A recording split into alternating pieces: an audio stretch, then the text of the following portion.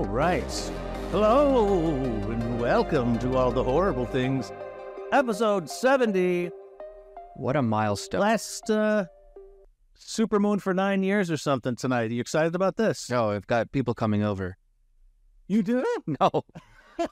I was like, my goodness gracious, this man born at the stars than I realized. If I was having people over for a supermoon, you'd be invited.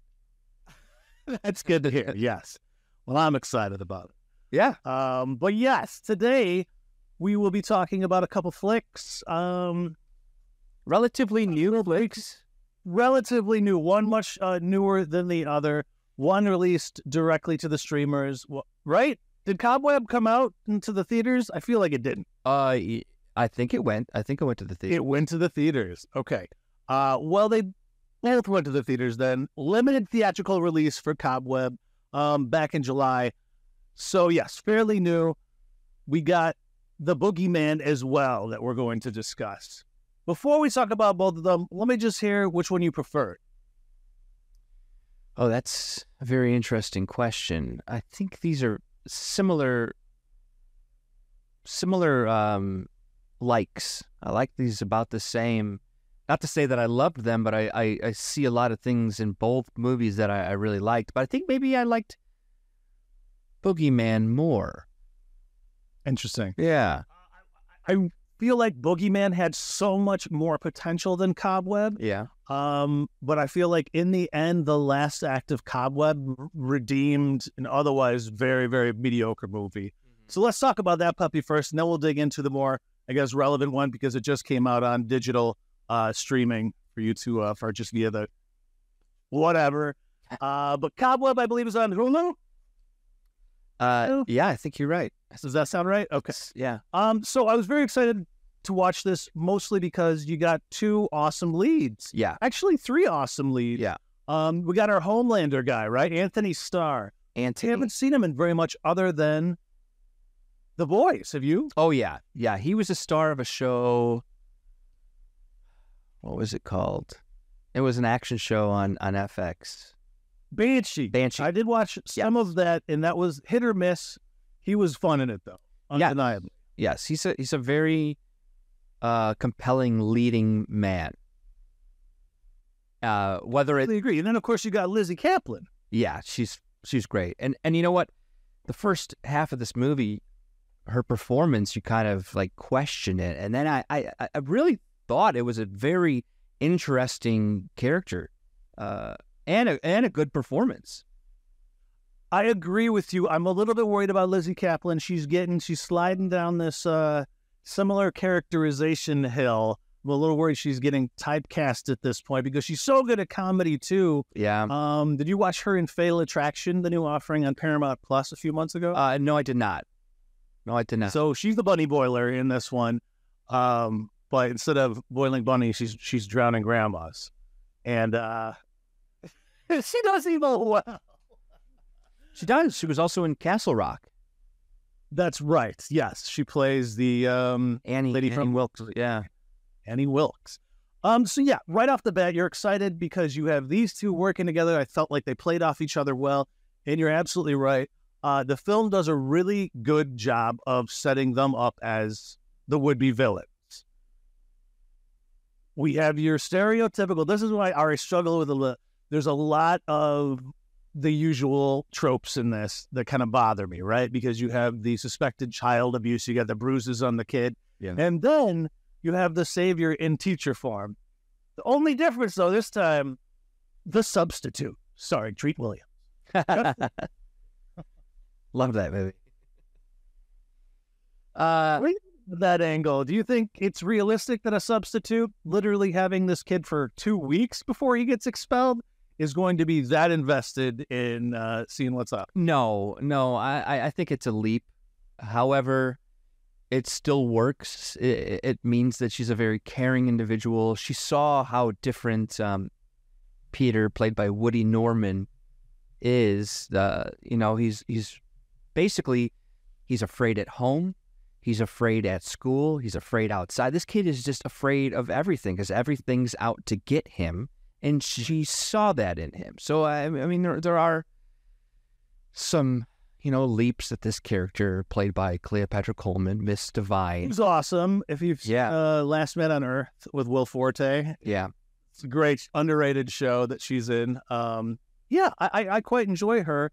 And I felt like she was definitely one of the more redeemable qualities. But you're right. She's taking interest in this kid who's doing the stereotypical things like drawing scary pictures when it's art time, right? Right. There are some cliches here.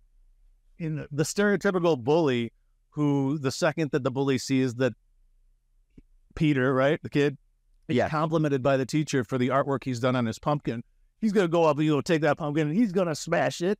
See it coming a million miles away. Yeah. I will give this bully credit, though. He must have admired the pumpkin enough to come back because he brings him a new pumpkin. His mom forces him to bring a new pumpkin, if you recall. Yes, I do. It's the exact same face that Peter did. So he logged the face enough to, mimic it. Yeah. Which I found very strange. Why not just give him a fresh pumpkin, let him do it again? When he comes with it already scribted.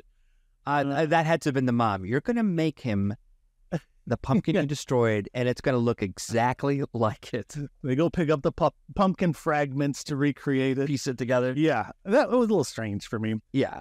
I did struggle with a lot of redundant, tropes in this. That being said, there are some redeemable qualities. What did you think about kind of the misdirection? We have this voice in the wall. Of course, we learned very early that a girl disappeared on Halloween as well, Halloweens ago, right? Right. And the way the father told the son at the dinner table was very strange and Yeah. It was very mysterious. And then even Lizzie Kaplan's character kind of recoils, and he's like, what? He's going to find out sooner or later. It was a very strange... But not that. You got to remember, this kid is at a tender age. I mean, we're talking first grade or something, second grade at the most, right? Yeah. Even the girl in the wall, his sister, Spider in the Wall, says, I've been waiting for you to become just the right age to move the grandfather clock so I can get through the door. It's also a very People Under the Stairs, which we talked about on a previous podcast. That's great. Living in walls.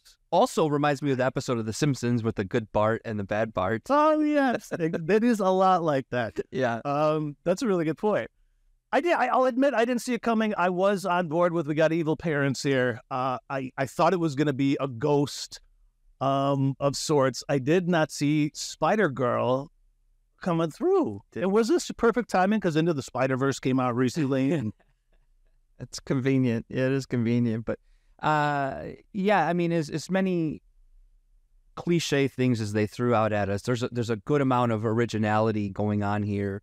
There's a really strange world here. It's not just the parents, it's the house that they've created. It's the yard that's filled with pumpkins in backyard. Yeah. How cool is that? I thought it was so cool, but I was hoping for more of a reasoning. And is it just to throw misdirection at us or the neighbors or whomever?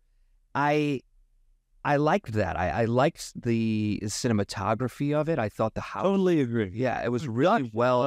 I feel like it was above average, 100%. Yes. The mise-en-scène, the house was sufficiently creepy. I felt like I knew all kind of the nooks and crannies of the house.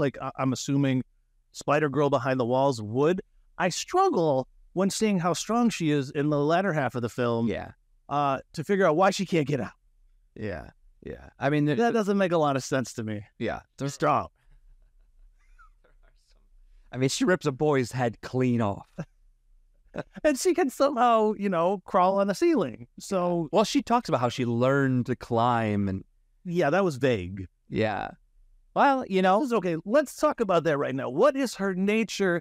Because this is all kind of like almost a revenge story. Her parents locked her in a cage initially, then put her in the walls. Then they love their normal child. She claims to have come out looking like that. What are we dealing with here? Mutant? Yeah, I honestly, really. I honestly don't know, and I was kind of hoping for a little bit more. There is an origin story that she tells. However, it doesn't say why, why she came out this way, and the parents were so just disgusted that they lock her up in the basement and they create a pit. I mean, it's right. But they don't do that until she kills the trick-or-treater, right? I mean, that is the insinuation that she's responsible for having killed the trick-or-treater.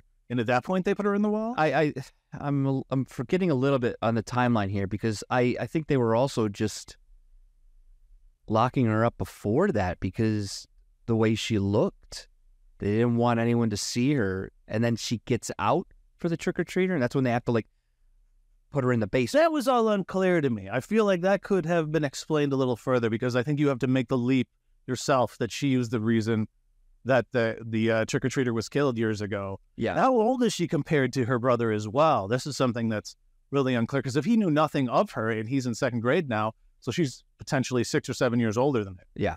Yeah. I think that's accurate. But I don't know. And there is missing information here. You almost want to do a prequel of the origin, like an actual, like, build us up to. Well, that's what I'm saying. I feel like they missed an opportunity to world build, ultimately. Yeah. I want to understand this. I mentioned Sweet Tooth to you before, but ultimately it's about babies that kind of are born as half-breeds of an animals, and human. I mean, if this is happening, it's like a horror version of that. That would be cool. If it's a world where we have these aberrations happening normally, but I guess just this anomalous nature of her and the way she looked just seems so inhuman. You know, what did you think about the CGI? Sarah with an H. Well, talked about the silent H before, by the way. I'll tell you this much. I think that they did such a good job of not showing us anything until we actually see something that I kind of forgave some of the special effects because there are so many times where I'm like, oh my gosh, I just want to see. I want to see what she looks like. And I thought they did a good job of the suspense building there. Yeah, I agree. I mean, there was definitely, I would suggest watching this if you're a horror fan. I just feel like with the exception of that last sequence, it's slow and redundant in terms of horror. But I really did enjoy when she got loose. And I'm going to give it credit because the fact that he poisons his own parents, amazing. She talks him into killing his own parents. Yeah. That's something that's cool, and you don't really often see that angle taken. Correct. And they did a really nice, simple yet obvious later of when he's putting the poison down and he's like, it smells like cinnamon or something. Yeah. Some things seem sweeter than they really are. There were some funny lines that just like got me. The bullies, especially at the beginning when they're like, they push him in the bus and they're like, you're going to get more at recess. And then he's like in class and that same little blonde jerk is all like, recess is coming. It's just like sometimes I got ripped off or ripped out of the film by kind of how silly some of the lines were. Yeah. But there were some like sufficiently tense moments. One being when Miss Divine, the substitute, shows up and deals with his dad for the first time, carrying around a hammer, profusely. Yeah, and you kind of want to know what's going on. I mean, so you put together later that he's carpenter to some degree because he's doing a really good job of changing the layout of this house and building like whatever tunnels and whatnot. But I was kind of curious, did he do that to himself or did the daughter do that? Like, did he get too close? That's a good question. The only thing that we see her actually kind of breach the walls is the hole in his room that they played a little catch through. Yeah. Right? Yeah. But yeah, that's too ambiguous for me. But I did find him very ominous in that moment. And at this point, I was still thinking, he's a murderer, right? This is either the ghost of the girl, their daughter that they killed is back there or whatever. So it had me there. It definitely had some very tense moments that kept me in it. I felt like the pacing was better than Boogeyman, which we're about to talk about here. Is there anything else notable for you in this one that you wanted to mention? No, it's something I'm going to pose the question after we talk about Boogeyman. But do you think this movie deserves a sequel? Would you see it and maybe build a franchise around this? The thing is, they would need to go that angle of these like aberrant births, right? Yeah. And play the whole hybrid horror angle because they do start to toy with that. Because if you remember when the bullies show up and are all slaughtered at the end, they're all wearing Animal Man. Yes. Right? Yes. So this is something that I feel like was just touched upon that really could be exploited in a way that would be a lot more fun than what we get. But, you know, as a whole, it's very middling. It's very middling for me. You know, it's not something I'm going to be watching anytime soon again, if ever. I agree. Although, like you said, if you're a horror fan, I think you need to see it. Especially when you're looking for stuff to watch, you know, in the month of October, leading up to Halloween. I think you could put this on there as better than what you might think it is release. Yeah. I mean, I'd say this as a year overall has been not the best year for horror. I would say that there have been less sequels, which is great, and more original horror. That's fair. Yeah. But I hear you. I hear you. Not everything has been one run. I mean, we've gotten some really good movies, but yeah. One last thing I just want to mention about it, other than I thought the dream was kind of fun when he's like the dad's teeth chattering in the corner. Yeah. And then the mom's in the hallway and she's doing like jazz fingers. Yeah. I saw jazz hands. I didn't mind that, but there's this one little detail when he's woken up by the girl in the wall like the third time or whatever. Mm-hmm. On the clock, it's 12:51, and I don't know if you can like envision it in your head, but it's one of the digital clocks. But 12:51, like it's like a mirror image of itself, which is kind of spider-like. So I felt like I don't know. I just for some reason I saw a spider within that time, which made me think it was consciously. I bet it was placed there. So I think it was thoughtfully created. Yeah. It's a little weird that it just so happened that night that he poisoned them with this rat poison. They were going to be having like the darkest, grossest looking soup ever to be able to hide it in that mud soup, and nobody would notice rat poison in it. Yeah. What did you do, Peter? I would say, as I asked you about a sequel, here's my pitch for a sequel, because there's a weird moment at the end of this movie where Peter is he with. Does he live with this teacher now? Is he back still staying at this house? Because he should not be in this house anymore. Yeah. And does the sister continue to live there? So a possible sequel would be really great is if a family moved into there who had no idea about all these, you know, hidden doors and stuff, and basically move into a living haunted house. I like that. I could see that working. So she'd have to come to the realization she can't go out. She's going to be like killed if she goes out. She's stuck in this house. So lure in like a spider. You get stuck in its cobweb. Right. And maybe this one has grown a taste for blood or something. Oh, yeah.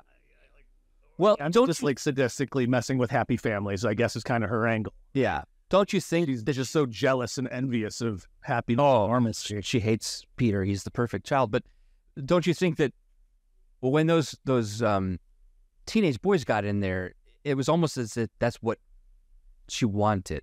She wanted to be let out. She wants to destroy. So yes. They should have played up the cobweb angle more. In a sequel, they could kind of make that house like the net that she draws in people to slaughter. Yeah. That angle could be played up. I totally agree with you on that one. Maybe they were feeding her pumpkins. Maybe that's why they're growing all those pumpkins. Listen, there was one pumpkin in it done up in a way that I'd never seen before, and I was actually, I was charmed enough by it to consider it for this upcoming Halloween. But I don't know if you remember the one that they just panned on the pumpkin, but it was like regular carve out of the face, but then there was like twine through it, so it kind of looked like a little the orifices were stitched up. Very cool. I thought that was cool. I'd never seen that before. I enjoyed it. I agree. The production value, yeah. There were some weird lines in it, like when he tries to call the teacher for saving, and then the mom catches him. Yeah. And then the teacher calls back, and the mom says, "Oh yeah, he just was missing you so hard, and I told him to red flag call you." But then he got nervous. He's standing here like a blushing bride. Yeah. Like, what are you saying to her right now? Yeah. Some odd dialogue, but it was memorable. I'll give it that. Yeah. Check it out. Let's talk about the Boogs, because there's literally a scene that's identical. I don't know if you remember toward the end, but she's about to escape, and then she gets sucked back in when she's at the doorway. Yeah. Just like in Boogeyman, or toward the end of it, he gets sucked back into the house himself in that, like, frame for frame, same shit. Yeah. Coincidental, I would imagine, or both filmmakers saw it from something else. However, the Boogeyman was directed by Rob Savage, who we love. Yes, who did Host. I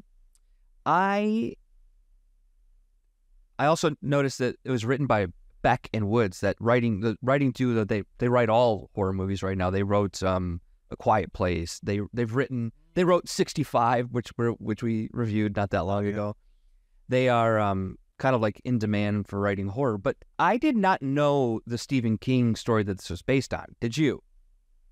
I haven't read it. No, absolutely not. But I did know going in that this was based on Stephen King. Yeah. Which, gave me high hopes. Absolutely. That being said, sometimes Stephen King is better on the page than adapted.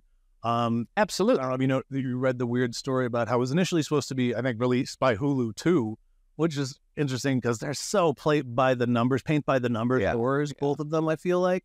But they showed it to Stephen King before they were going to do that, and he was like, "This is so awesome, you got to put it in the theaters." So he gave them their blessing. I guess he feels like it's a faithful adaptation enough. And I tell you what, based on the first scene, I had high hopes. Yeah. What movie starts with a baby getting slaughtered within the first 3 minutes? I know. I mean, good times. That might be right out of the Stephen King story, because he would do something like that. Because a lot of people that I read that have experienced both versions suggest that the short story is really scarier, and this was just a little scary to me. Yeah, not that scary. Similar to Cobweb, I thought it had a really well cast ensemble. Chris Messina is really great. I thought Sadie Harper, played by Sophie Thatcher, basically the lead of our movie here, was really, really good. I could see her, getting plucked into kind of the same way Jenna Ortega is like, "Oh, we want you in our horror thing. We want you in our horror project." Yeah, I mean, she's in Yellow Jackets. Yeah. She's great in Yellow Jackets. She's the young version of Juliette Lewis. And like all the girls in Yellow Jackets do such phenomenal jobs of mimicking their older versions. Yeah, she was great. And even the little girl was great too. Yeah, Sawyer. Interestingly enough, was the child in Fatal Attraction. So you can connect. So, yeah. But she was good. She was also good, Sawyer. I liked also that it took an angle we don't normally see, which is the single dad horror. Yeah. I was trying to think about which other horrors do this, because it's usually the other way around. It's usually the single mom that's struggling, that we see get messed with by supernatural or other sort of sinister forces. Good point. But here, the only other ones I can think of is War of the Worlds and Signs. Oh, yeah. Yeah, those are good calls. I don't even know if I could put my mind to it right now to pull something else out. But Signs is really the only other one where the mom had died as well. So, and interestingly, by a car accident, right? Yeah. Did she died as a car accident? I remember in Signs she's like pinned. Yeah, she's smushed in there. Pinned enough to say, "Swing away, Merle, swing away." Cuckoo. So I did like that opening sequence. I thought that was well done. I would say something throughout this movie that's done well and was somewhat of an annoyance to me was the lighting. I think sometimes it works brilliantly, and then I think there are some times where you kind of can't see what's going on, and you're trying to make it out, and you're focused too hard. Here's that same complaint, but then I'm thinking about the context, the content even, and it's this monster lives in the dark. Absolutely. Scene. I mean, it's one film where I might get a little bit of it being too dark. I think it would probably have been more effective in the theater. That 100%. I felt like the way that it moved was plotting. Yeah. I don't feel like it had that same payoff that the slower pace of Cobweb did toward the end. The jump too ahead, but I felt like the finale was so seen before. A basement showdown of your big bad is just so cliche. It's like almost unforgivable. I hope that's not how it happened in the actual short story, but I don't know. I just didn't feel like I was watching anything new at some point. The parts that I did enjoy were like Sawyer playing the video game. Yeah. First of all, you never see such a young little pipsqueak, shown, especially like a girl video gamer. And then that scene was sufficiently tense where it's kind of creeping around the couch. And I don't know, there might have been some sort of metaphoric whatever in there, because we do have a dad who neglects his kids pretty overtly, right? and he does kind of like push babysitting and the caretaking to these things like Dr. Weller, the psychiatrist, or video games. So, when we finally get the payoff of the Boogeyman, like on top of the TV and then jumping at her, I enjoyed that. I thought there was some That was a fun interesting ways of kind of like dealing with this like underlying deeper meaning, right? Which is ultimately grief. And that's something I actually wanted to big up Cobweb about, because it wasn't about grief. That wasn't the underlying issue, as I'm starting to feel like too many horror movies are using as a crutch lately. I completely agree, and it's becoming the most common trope. And I kind of wish that this was the end of it, because it's, not only a trope, but it's very easy. It's an easy thing to just kind of lean on. Although I will say the best performance in this movie was the character Lester Billings, played by David Dastmalchian. Yeah, Chicago boy. I thought his scene, for being so short in this movie, was really well done, really well acted. And I liked the idea of him bringing this monster to the house and sort of leaving it there. Okay, you're absolutely right, and this is definitely one of the strong points of it. When Lester comes in there, first of all, it's super creepy in itself that he would just enter the house. Oh, right, yeah. Let yourself in. But then you have this smile, like, in a lot of ways, I felt like this was more like Smile than anything we've recently watched. I felt like there was more overlay than certainly with Cobweb, because you have a chain link horror again here. Yeah, where you move, your grief monster from one person to the next. But I completely agree. The fact that he then recorded the conversation with Lester, that, as you put it, was so well done. And just like the fear you could see in his eyes just with a door ajar. Oh, I know. Right? Because ultimately the premise of this, I'm sure, in King's head was like, you know what? It's a classic experience for all kids to get weirded out by what might be behind that door in the dark. And you have your parents always be checking it. There is something to that. But a grown man being afraid of a door being opened, that's what makes it scary. Yes. That atop the drawing, because I was just licking my chops to see that drawing. Yeah. See it during the actual first meeting. Yeah. But I need to ask you, why does he then go upstairs and kill himself? What is this about? Okay. Here's my take on this. This man has been through a lot. We learn later that his wife is alive, and the house that he was living in was a living nightmare. But the thing that Lester Billings was looking for was for someone to believe him. And when he went to this new therapist, played by Chris Messina, he was hoping for one thing, just someone to like listen and understand. But he didn't get it. He basically catches Chris Messina on the phone, because he decides to then go kill himself. He realizes, I can't go to the police. I can't go to my wife. I can't go to a therapist now. It's not worth it. So he decides to take his own life. And that's my take on it. It could be different, but... Do you think he was on the run? Because the second that he does find out that Chris Messina's character is calling the cops to come over there because he's worried this guy's a problem, he finds out, he's like, is this my dead end? It could have been. It could have been. I'd like to think that the police would have picked him up, but I think based on the house and the spray paint on it, murderers, I think that they were able to prove that they weren't guilty, and he was just looking for somebody just to talk to. Okay. This is something I wanted to ask you about as well. In terms, I felt like we were ripped off. This is one of the biggest things I think they missed out on, was letting us see the full suck of the Boogeyman, because it's established that the Boogeyman is essentially drains you, right? You said it was like a husk when Chris Messina's character. What happened to the latter two? Why didn't we ever get to see it actually happen? And why didn't it happen to that blonde bully who was just the biggest B word ever? That we get the joy of in Cobweb, the bully bite it. Right. But we do not get to see that horrible, horrible blonde friend get boogied. Yeah. We could have. I think it's because the Boogeyman was only preying on people who were vulnerable, and that girl's confidence was through the roof. I think that it can only really kind of go after the people, or maybe that's how it gets its jollies, right? So, but I agree. I mean, we do see Sadie on the ground and the like her life force being sucked out.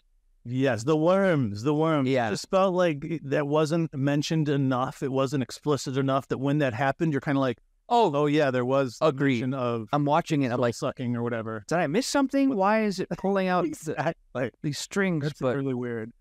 And then her like one friend that actually liked her was a terrible friend too. Even to the point Bethany. where she's all, okay, we should be hanging out.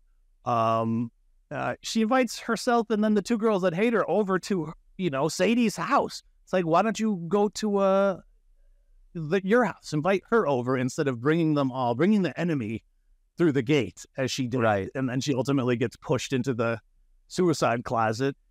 But thankfully for us, we get a good glimpse at the Boogeyman. Then, what do you think about this creature design? Kind of a similar situation with Cobweb, where I was really pumped that I didn't see it, but then when you finally see it, you're like, wasn't what I was picturing in my head. So I'm on the fence because it was kind of cool how it moved, but it's the Boogeyman, and I thought it would be a little bit more humanoid than kind of a spider-like creature like Cobweb. So it was very spider-like. It moved a lot like the Cobweb monster. And that's my biggest gripe about this movie, was that we're missing lore again. We're missing origin stories. We hear maybe it's been around from the Mrs. Billings. Beginning of time. Yeah, we hear maybe that it's been around since the beginning of time, but that's not enough for me. I want the origin story. I want some sort of lore. All we know is that it kind of like in the movie Smile. Remember, this is very similar, where it's another grief thing and it's jumping from person to person. But I thought that Smile did a pretty good job of explaining some backstory. Absolutely. And that much better. We didn't get it in this movie. And I would like to believe Stephen King, if in the short story, and now I really want to read it, did something along those lines, as far as, because he's really good at rooting a villain in either sci-fi or, Exactly. You didn't get any of that. You didn't get any insinuation why it initially clung to Lester and his family. What did you think of Lester's wife, Mrs. Billings?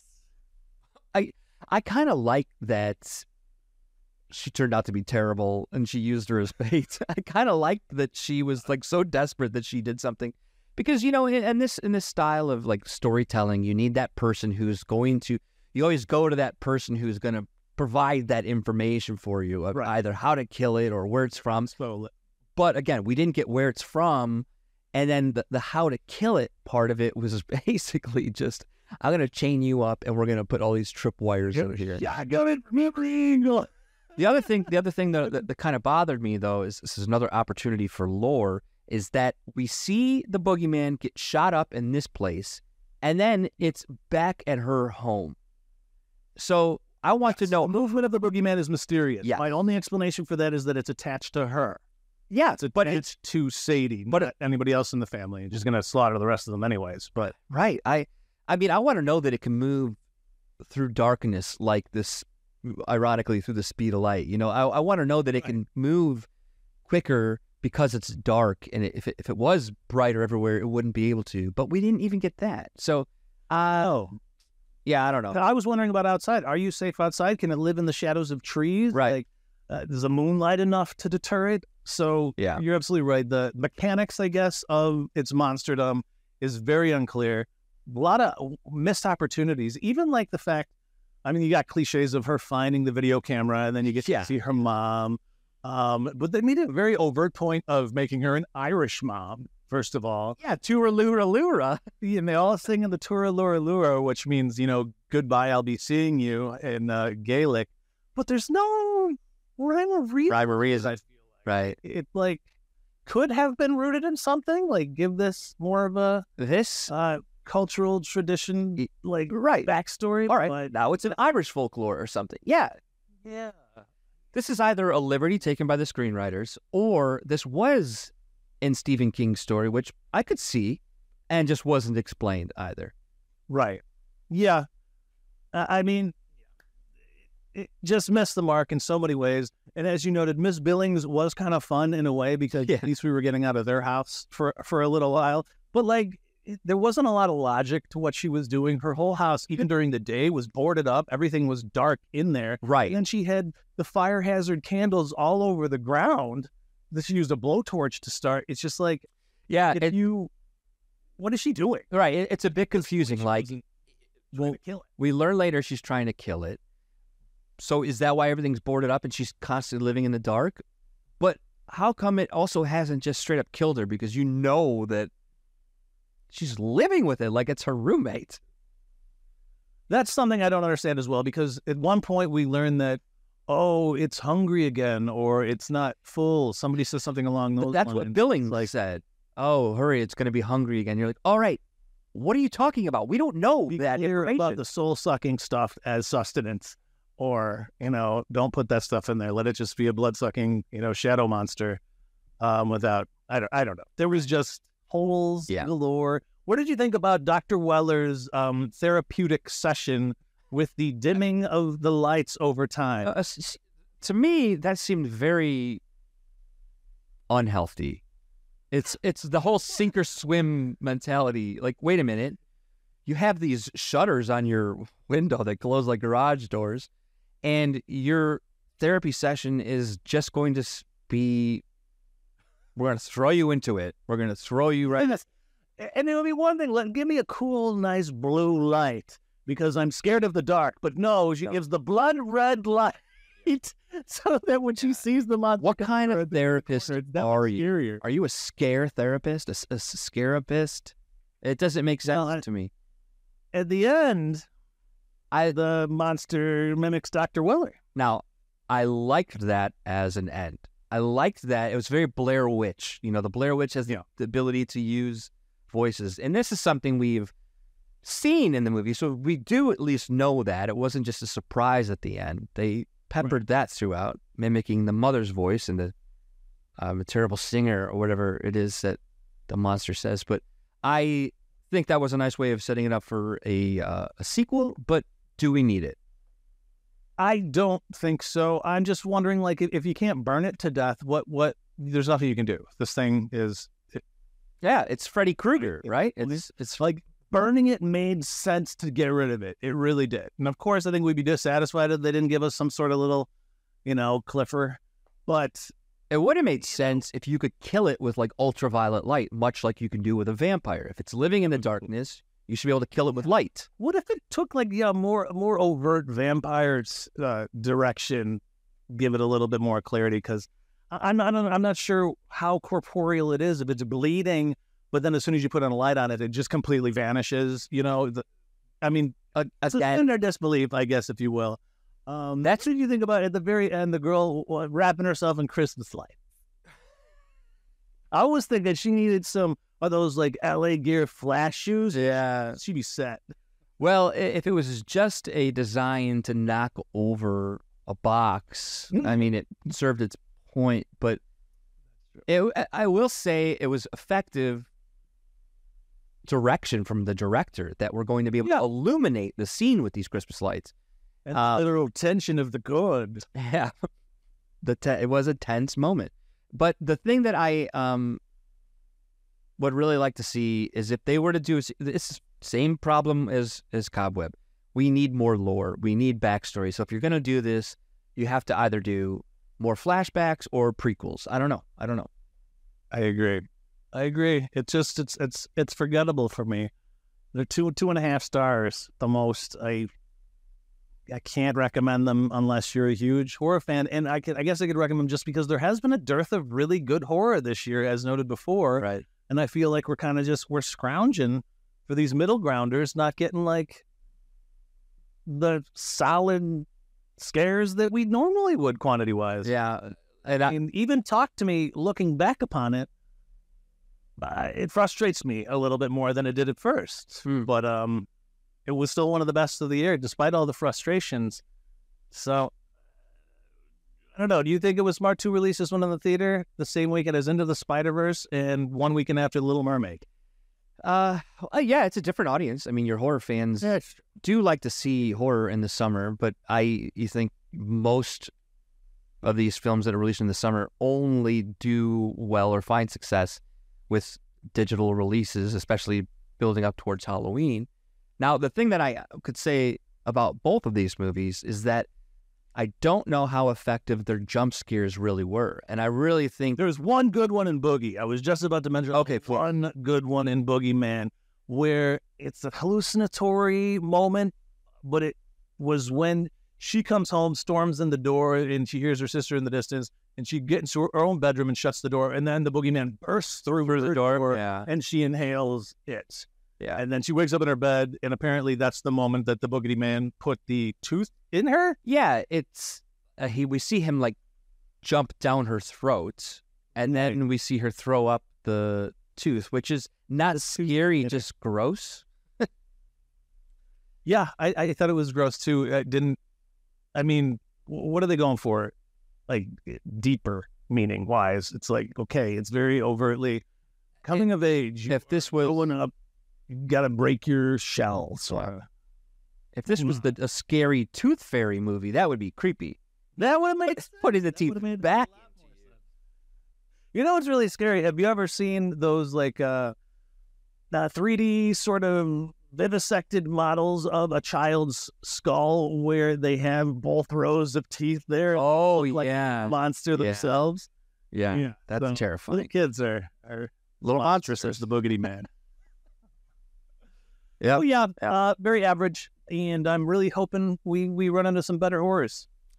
Yeah. And I think we do have a handful coming out in as we're gearing up towards the spooky season here. I think we're in for a treat. No tricks. I sure hope so. Well, that's all I got, unless you got something else for our beloved listeners. Yeah, I mean, watch them, don't watch them. It's okay, but you know, they still really do have some fun moments. So they do have some fun moments and some fun characterizations and some decent performances. Yes, you know. Yeah, I think they're. If you're hungry for a quick mindless scare, go for these. But if you're looking for elevated horror, these are not that. Not so much.